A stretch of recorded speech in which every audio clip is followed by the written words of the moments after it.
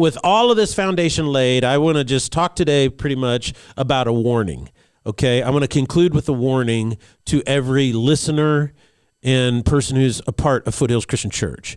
And that is because even when we are focused on doing these things and being these kind of people to produce this kind of fruit, drawing closer to Jesus, my church is on mission, these are my priorities, we are winning the hearts and minds of people. That's what's happening. We're growing the kingdom of God because their eternal home is just as important as the earthly home.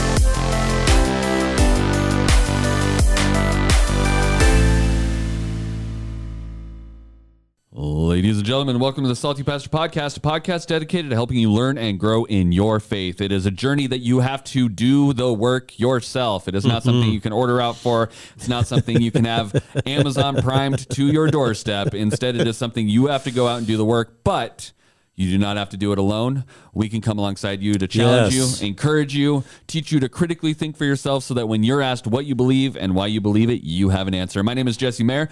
I will be your host, but we cannot do the Salty Pastor Podcast without the Salty Pastor himself, Dr. Douglas Peak. So good to be with you, everyone. I've just been really excited about how interesting and influential, I guess you might say, the impact that this series has had on so many different people. Your comments, your input, your feedback has been phenomenal. I really appreciate it, and I'm glad that we're able to dig into this. And one of the things that I like about this more than anything else is that you take a hot topic, something that people are wrestling with, and then people can see, oh, the Bible speaks to this. Now, I can't say, what does the Bible say on politics, and go to a passage on this is how you're supposed to handle politics. Can't look it up in the index in the back and say, this is how you handle politics. But what happens is, you know, when you're reading the Bible, particularly the New Testament, and it impacts your frame of reference, your values align more with the values of Jesus, you know a little bit more, then what happens is then, okay, now when we're going to study it, you go, oh, okay, yeah, this makes perfect sense. Oh, these are the conclusions. And what you're doing is you're training yourself to think critically and make conclusions based on what I would call spiritual criteria. Spiritual criteria means there's absolute truth. There is a component of logic, reason. There is all of these things, right, that make it spiritual, which is powerful. So anyway, that's what I'm loving about this series. I agree. I think everyone is really enjoying it. I mean, watching the discussion question groups that those have been awesome right after the service. Those people are really engaging with these questions and the topics that we're talking about. And I mean, honestly, as the producer, I'm like, we got to cut it off at 15 minutes because we got another stream to start, and they just want to keep talking about it, which you know is a good thing. It's hard for me to tell people to stop talking when they're discussing such deep and important topics. So I'm excited, and I've really been enjoying it as well. We are in the last week of this series, though, and I think there's going to be people that are sad to see it go, but I want to know, how are we wrapping this up, Pastor? You've talked to the church, you talked to the individual, we did a little Bible study on Tuesday. What's the grand finale for this series that we've been going through? Well, I want everybody to leave and remember just the basic biblical core values. The best way to navigate any situation in your life, whether it be political or otherwise, is to start with those core values. That's upstream thinking, right? Yes. And it impacts your downstream. So the more you focus on your values, that upstream stuff that's aligned with Christ, you're going to find yourself making so many better decisions in life than you could ever imagine. And so many of your problems start to go away. And what are the core values? Jesus Christ is the Lord and King of his church. He started it. It belongs to him. He empowers it. It's grown to the largest community of people in the world has ever known. It's the most influential community that the world has ever known. You cannot extrapolate out the kingdom of God here on earth, started by Jesus Christ, from world history. You just cannot do it. And over the last 2,000 years, its influence is unmistakable and its size is unmistakable. Therefore, politicians, kings, rulers, dictators, and anybody else, every charlatan you can imagine, wants to use it for political or personal circumstances or purposes. Never forget this. Never forget people want to use it for their own design. Whenever anybody says Jesus would vote this way, or Jesus is telling you to do this or to buy that thing or to think that way, you should be skeptical. Because the church belongs to Jesus, doesn't belong to anybody else. And when people stand up and say, well, Jesus told me to tell you this, You should be skeptical. Well, and politicians love to hold up their Bible, sometimes the right direction, and say they know what it says in there, but more often than not, that thing hasn't been cracked in quite a while. Few years. That's right. The second core value, I think, is if you want to see a downstream shift in our culture and politics, then you should push your church to stay on mission and preach the gospel, and you should fund it and give to it, make it happen, because the healthier churches are, guess what? The healthier the downstream is. So every politician should go out of their way to try to help the church. This is also why in politics today, this is a side note, is that leftists in politics do everything they can to separate church and state because they want it to be defunded and unhealthy, because it is the one thing that often is in the way of what they're trying to achieve. It's voting season, and then they have a little bit of, oh, this person goes to church sometimes just to pick up those evangelical votes. They got to make sure. But then as soon as they get in office, they want to make sure that there's a very clear distinction between this. Oh, we don't this. listen. Yeah. So, and that's really kind of sad. Third, your primary goal in life should be to grow to maturity of faith in Jesus Christ. You want to be really influential as a politician. If you're a politician, if you want to be a really influential doctor, a lawyer, if you want to be an influential anything, coach, teacher, plumber, electrician, whatever it might be, then the best thing to do is grow to faith. Maturity of faith in Jesus Christ. That one focus will produce more fruit in your life than anything else. It will also produce more political influence than anything else. And the fruit of that goal will be maturity, strength, endurance, wisdom, love, joy, peace, patience, kindness, gentleness, forbearance, stability, and more. So the more you can grow closer to Christ, the better the fruit in your life in every area. Number 4, the best way to have a powerful political impact is to keep your focus on heavenly outcomes, right? And heavenly things. Constantly think upstream about your clarifying values. And that's really important, because just think about this. If a person runs for political office for the purpose of personal gain or power, you don't really want to vote for that person, do you?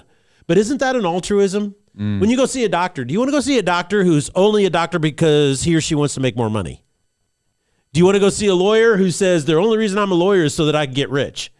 That's not really a solid benefit to their mindset. They don't care about you. They care about how much can you pay them. Yeah, and it's the same way in politics. So that's kind of an altruism across the board for you. So, and we see this, as the foundation of how to be politically active. And so, with all of this foundation laid, I want to just talk today pretty much about a warning, okay? I'm going to conclude with a warning to every listener and person who's a part of Foothills Christian Church. And that is because even when we are focused on doing these things and being these kind of people to produce this kind of fruit, drawing closer to Jesus, my church is on mission, these are my priorities, we are winning the hearts and minds of people. That's what's happening. We're growing the kingdom of God because their eternal home is just as important as the earthly home, right? Even though we're doing all of that, we must be aware that there are enemies of the gospel. There are people out there who want to destroy your faith. They want to destroy your freedom to pursue your faith, and they will stop at absolutely nothing to achieve that goal. It has happened in the last 100 years. It happened in Soviet Russia. It happened in Eastern Bloc countries. It's happened in China. It's happened in Indonesia, Vietnam, North Korea. It's happened in a lot of Islamic nations today. It is very prevalent, and there's a group of people, I'm not going to say a big group of people, pretty small, and I'm not going to say, they tend to be very progressive leftist oriented in their thinking, and what's happening is but these people are enemies of the gospel, and they want to stop Christianity from having any influence in our society. So I want to kind of end today's podcast and series, or do today's podcast to end this series, let me say that properly, with that type of warning.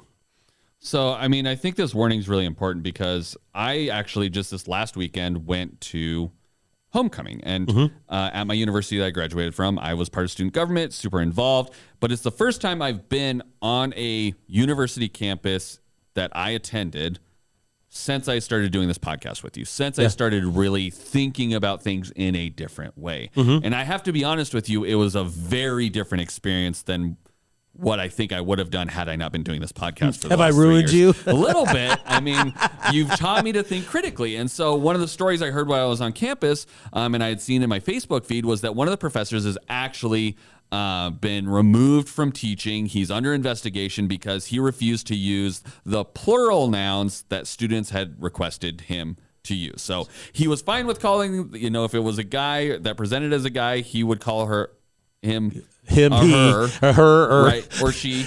See how confusing it gets? Or vice versa.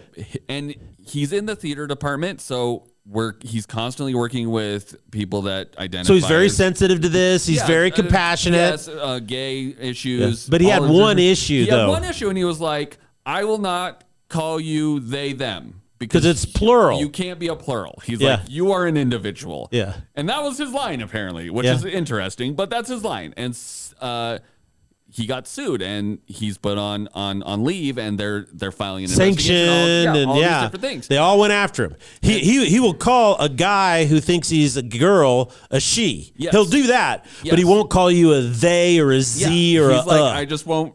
You're not a plural thing. You're not a plural thing. You are an individual, and so he said this thing, and so.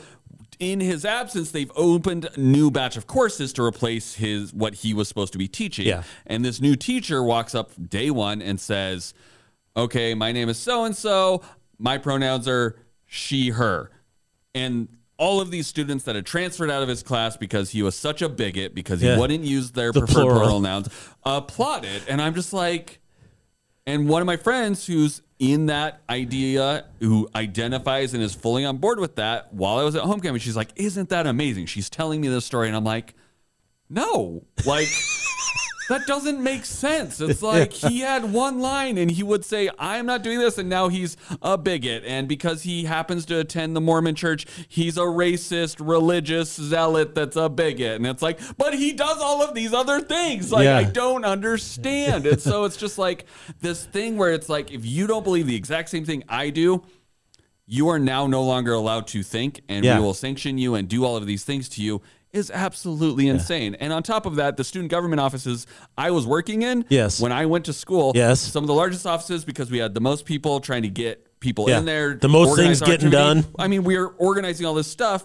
They've been moved to a small 2-office suite because the diversity and inclusion group needed is taken over. Thing, but you only could be in there if you were part of their group. And so I'm just like, how does this get so crazy? Yeah, I'm just like in a whole new mindset, having viewed all this stuff. And obviously, a lot of this has occurred since I left university. Most of this wasn't happening when I was there. So it's been almost 10 left years. And it went downhill. Yeah, I guess it's all your fault, Jesse. Holding the crazy together. Well, I think, though, in all seriousness, there's specific ideologies that are anti-God.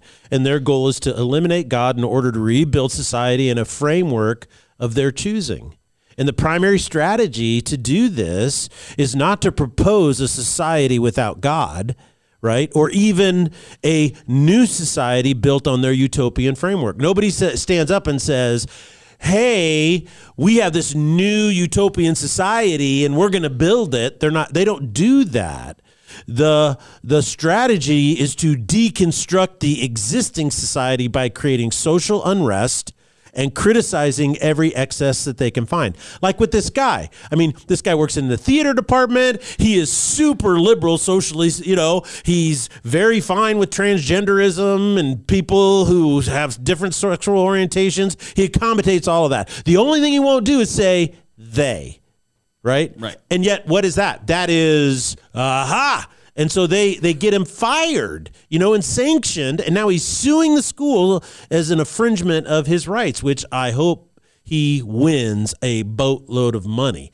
Because this ideology is deconstructionism on display for everybody else, Well, and everybody's in that same vein is everybody's for free speech as long as it's their version. So then you see these news articles that they're raising hell over because he's suing based on the idea of I have free speech and can do these things. And they're like, well, free speech shouldn't apply in this situation. And it's like, but when there's riots in towns and all these other things, it is free speech, and then there's violence. Like that's like the world. The incongruence is crazy. And, it's interesting is that you use this approach of deconstructionism because it's easy to do. There's no such thing as a utopian society or perfect human beings, right? So to pick out a flaw and then use that to destroy people is crazy without ever having to defend or articulate their own alternative of what they want, which is tyrannical and oppressive,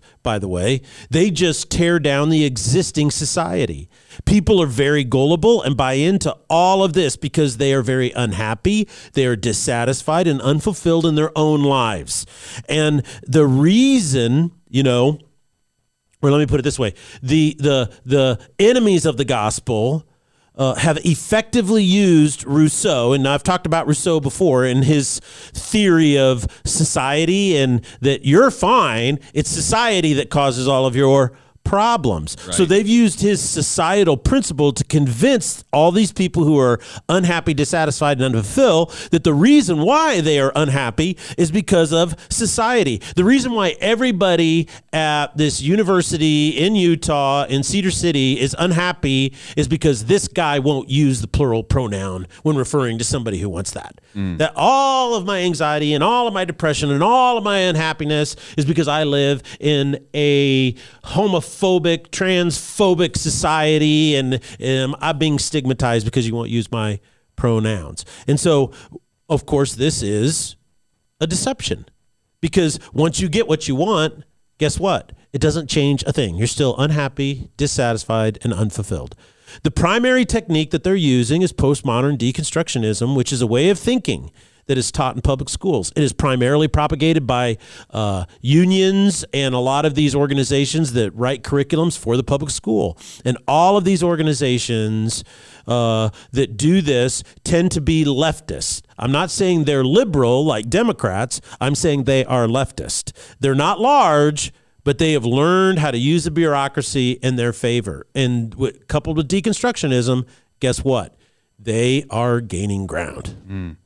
So, I mean, one of the things I really enjoy about the Salty Pastor is how we're discovering where things come from and how they're influencing society, how they trickle down through that. It's sort of connecting the dots, I would say. I also enjoy how you reveal these things, open our eyes and identify them so that we can chart a course of countering them. If we don't even see them in the first place, how would we even ever build up a defense or a thought process against it, right?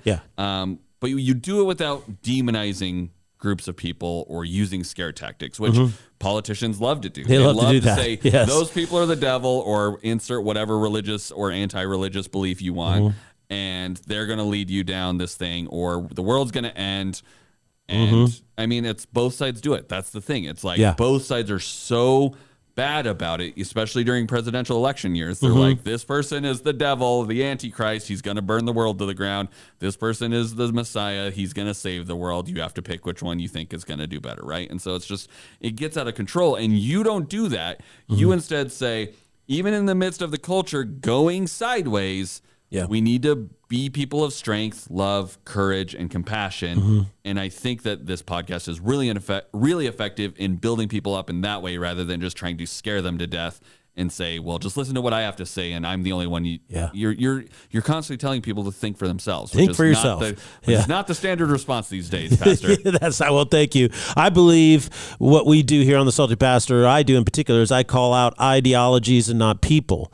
And part of the reason for this is 2 Corinthians, where Paul tells them, he goes, look, the weapons of our warfare are not of the flesh, but they are divinely powerful for the destruction of fortresses. We are destroying arguments and all arrogance raised against the knowledge of God, and we are taking every thought captive to the obedience of Christ. So, these ideologies they are actively anti-God, and they are actively attempting to create a context of thinking, right, that rejects God and wants to get rid of God. And so that is an argument, and it is arrogant against the knowledge of God. And I believe I am called to use weapons of warfare that are not of this world. Okay, it's not from this world.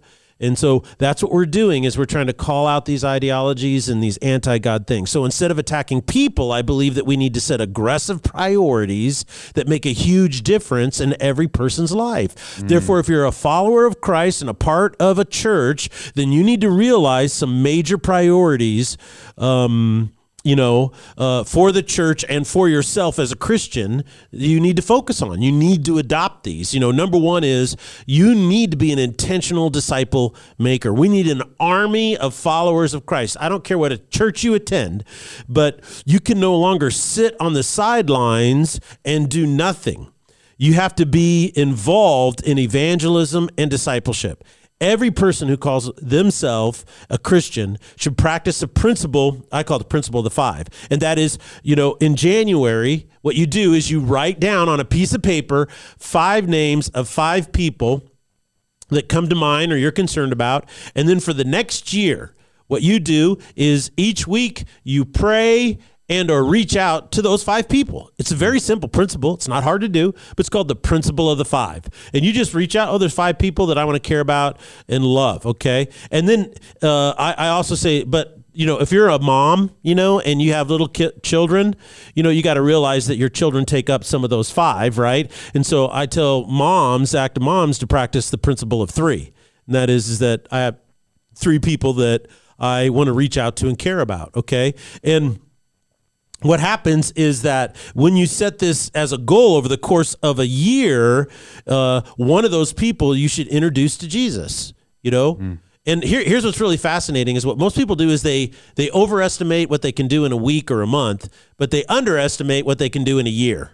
Okay. And so that's why you should be intentional disciple maker. And that is that the church in the United States of America can no longer sit on the sidelines when it comes to disciple making. Every follower of Christ should be finding a way to be an intentional disciple maker, just one person at a time over the course of an entire year to start. And then if it takes off and it's successful, you do 2 or 3, the second year you do it with them and you grow them and then you find another person. If that one doesn't work out, then you go to the next one, right? Because not every seed falls on good ground.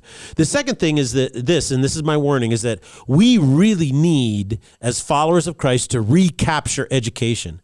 What we have done is we have outsourced it as a church.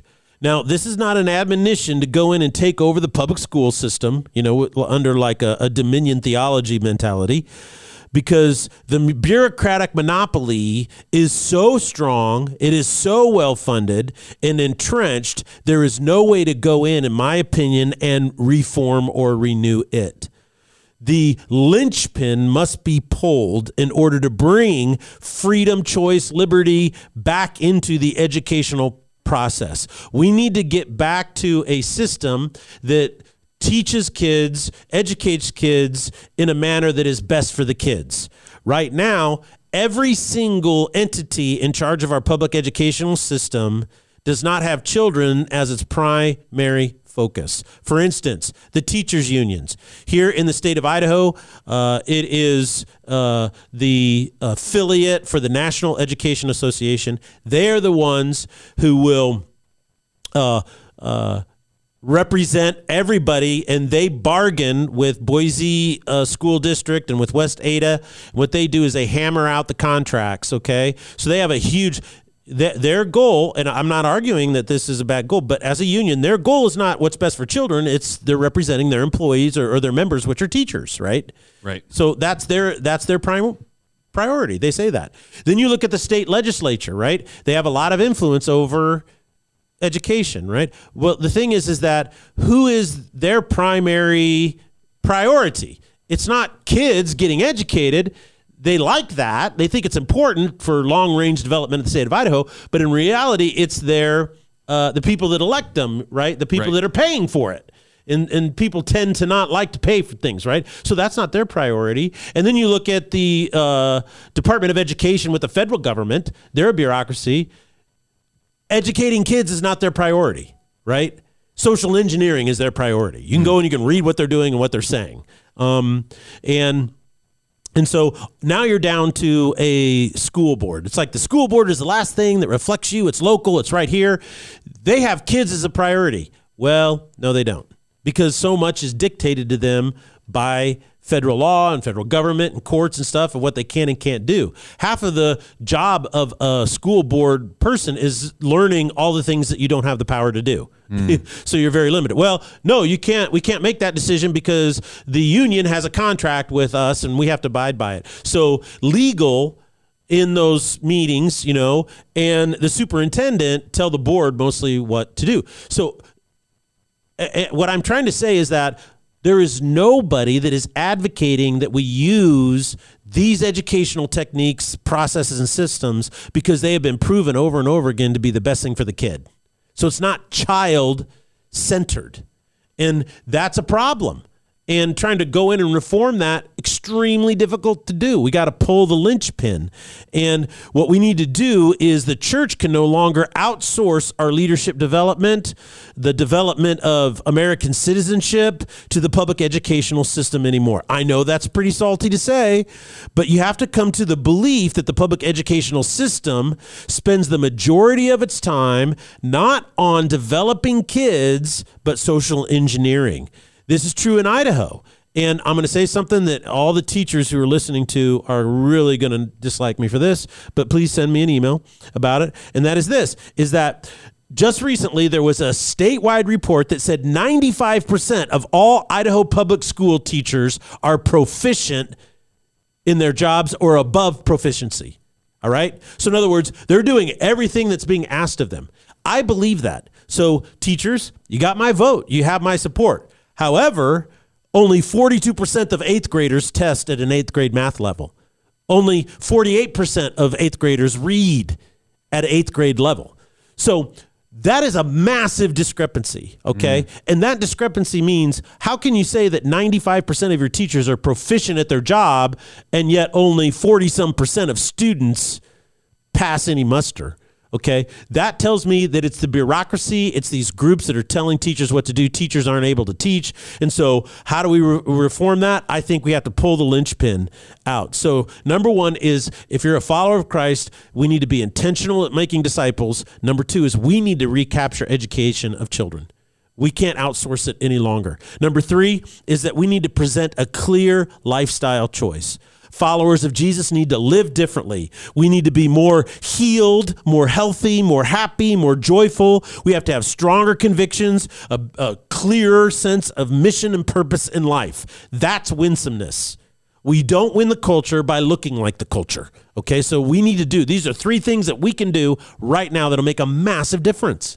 Well, talk to me about, so we have these 3 points. I want to talk a little bit about, this is again of, the church should be doing something. Yes. Idea of, we just had a Pride Festival here in Boise. Yes. There was a lot of talk about it. What should we do about that? We had a lot of input about what we should do. Yeah. But what is your stance on what we should do as a church or we should do as an individual? Well, I don't think Foothills does it right, but let me tell you a little story about Foothills that might surprise a few people who are listeners.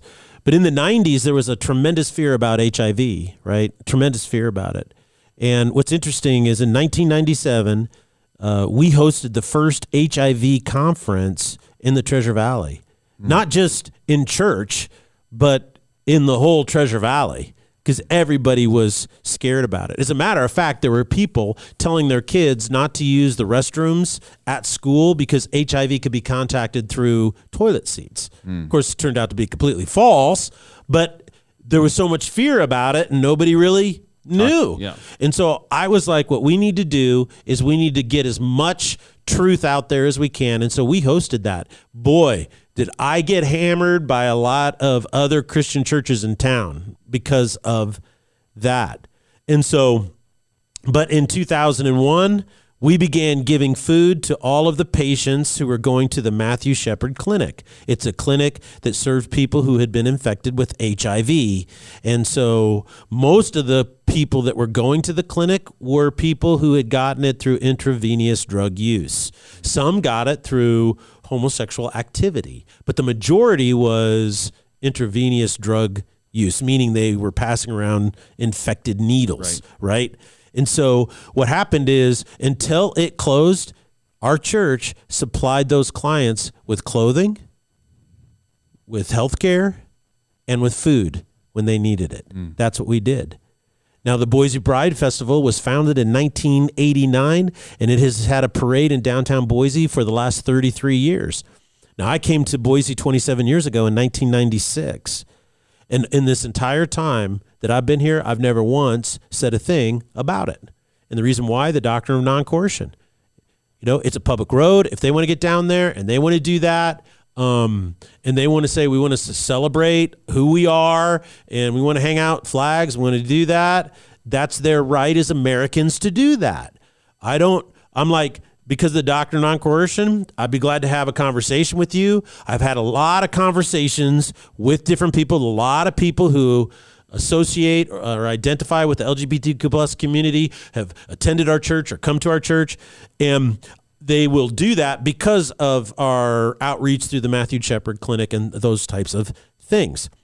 However, this last year is the first year where they advertised a drag show for children, as well as Drag Queen Story Hour, where drag queens read children's books on gender transitioning, same-sex relationships, sexual fulfillment, even masturbation, to little kids. And when this happens, you've completely lost me. You've completely lost me. And I know many gay and lesbian adults feel the exact same way that I do. It's like, whoa. And I played a clip from a gal who was a lesbian advocate for her rights. And she says, if I would have known that it would have led to this, I never would have done it. I'm shocked. And I'm shocked about what's happening in our medical community right now. I have an article here about there's doctors here in town, and yes, I will actually call them out. It's Dr. Kelly Pennings, and she is a GP in Meridian, and then there is an endocrinologist by the name of Dr. Daniel Flynn. Maybe they're nice people, I don't know, but they wrote an op-ed in the Idaho. Let me get this straight. It is in the Idaho Capital Sun. And they are opposed to House Bill 675, which basically said we want to limit these gender treatments to that they're doing on children. Now, once a kid turns 18, they can do whatever they want. But if they're a kid, you can't give them puberty blockers, okay? And you can't do surgeries. You can't do mastectomies on girls when they're 15 years old because they don't know, you know, they can't give consent because they don't know what they're consenting to. And these two doctors said that studies have shown that denying anyone gender-affirming health care is damaging regardless of their age. And depression and suicide rates are significantly higher among transgendered and gender-diverse youth that are denied access to gender-affirming care. That is a flat-out lie. That is a flat-out lie. The science all says the exact opposite. So I am calling them out. Show me one study that proves that, because all the studies out there, particularly among kids, say the exact opposite. How do I know that? Well, here's another article. It's called The Slow Motion Trans Wreck. And this is what it says. And I quote, the adverse effects of puberty blockers create in children, who, when you give it to them, low bone density, psychological problems, and potentiality per a 2022 FDA warning now. Okay, the FDA is warning that it can also cause pseudotumor cerebri, which is a condition which can cause brain swelling, headaches, nausea, double vision, and permanent loss of vision. Across the Atlantic, as of August 2022, the UK's Tavistock Centre, this is the #1 gender transitioning clinic in the world, it is going to be sued in a class action lawsuit from over 1,000 families of children who went to their clinic and were prescribed puberty blockers. Meanwhile, in Sweden, their National Board of Health and Welfare released in February of 2022 new guidelines on transgender medicine, recommending that doctors do not prescribe puberty blockers. So the science says the exact opposite. And yet we have doctors here in the Treasure Valley, an endocrinologist and a general practitioner, saying that we must provide this care. I think it's important for the people in the Treasure Valley to know who they are. It is Dr. Kelly Pennings and it is Dr. Daniel Flynn. And if you're a physician and you're a doctor and you're a follower of Christ, I think it's imperative that you say, this is not science. This is not the gold standard of care that's happening here. And it's inside the medical community, right? Board certified doctors, okay? Somebody needs to speak out against this insanity, and I'm hoping that people will be courageous and strong, rational and scientific in what they are doing. So that's pretty scary stuff, but I want to call it out and I want to bring it to people's attention. We are very open and very kind and compassionate towards anything that anybody is going through. But your pain is being preempted by a small group of people, right, with ideological drives that is mutilating children. Okay. And we have to say that's enough. And me opposing that doesn't mean I'm dehumanizing you. It doesn't mean that I have any type of anger or animosity towards you. Quite the opposite. What I'm trying to do is say, stop being used, what you're dealing with as an adult, to force our society to adopt stuff that is mutilating our children. That is absolutely ridiculous. Those are some very strong thoughts, Pastor. I want to give you an opportunity as we're a little over time, but any final closing thoughts that you want to share with us as we round out this series? Well, I think the best thing to do is say, look, the secret sauce that made America America is basic Christian values of Christianity, or the basic values of Christianity. I shouldn't say that in a redundant way. The proof of this is the attempt to copy and paste the Constitution into other countries and nations. Many countries and many nations have just basically tried to copy and paste with our Constitution, and it's never, ever worked. The most recent failure is Iraq. Iraq, it didn't work, right? Right. The exact same Constitution, boom, copy, paste, doesn't work. Why is that? Well, because of Christianity. That is the secret sauce. And there are groups and ideologies that are expressly anti-God. They are anti-Christian, and they all come from the basic Marxist ideology. They come out of the Frankfurt School of Social Theory. And if you're a follower of Jesus Christ, it is important to note that these people, small group that they are, is opposed to you. Don't get paranoid and think that everybody who disagrees with you or votes differently than you is a part of this group and is opposed to you. View everybody as a future family member in the kingdom of God, right? But at the same time, be wise enough to realize there are small groups of ideologically driven people who view you as an enemy and will do anything to eradicate your viewpoint, your lifestyle, and your faith from ever being seen or recognized in this world. The media is not on your side. Journalism is not on your side. Public education is not on your side. We have been told that in the last days, we are to be alert and sober. So if you learned anything from my political Jesus, my hope and prayer is to think for yourself and to be called the people of God, alert and sober in the last days. Thank you, Pastor, so much for sharing all of these amazing ideas and thoughts that we can take to our friends, to our families, and really discuss and really understand what we believe, why we believe it, and what they believe and why they believe it. I think this is going to spark so many conversations. We're heading into Thanksgiving, so some of them may not be healthy feeling at the beginning, but I think having these conversations, that's one of the things people don't talk about is religion and politics at the Thanksgiving table, but sometimes you got to have the hard conversation, right? Sometimes Pastor? you have to. So we encourage you guys to have those hard conversations, even if you're afraid, because the only way you're going to get things better and understand yourself and your friends and your family better is to have the hard conversations. So thank you guys so much for joining us, and we'll see you on Sunday as we wrap up My Political Jesus here at Foothills Christian Church. Blessings.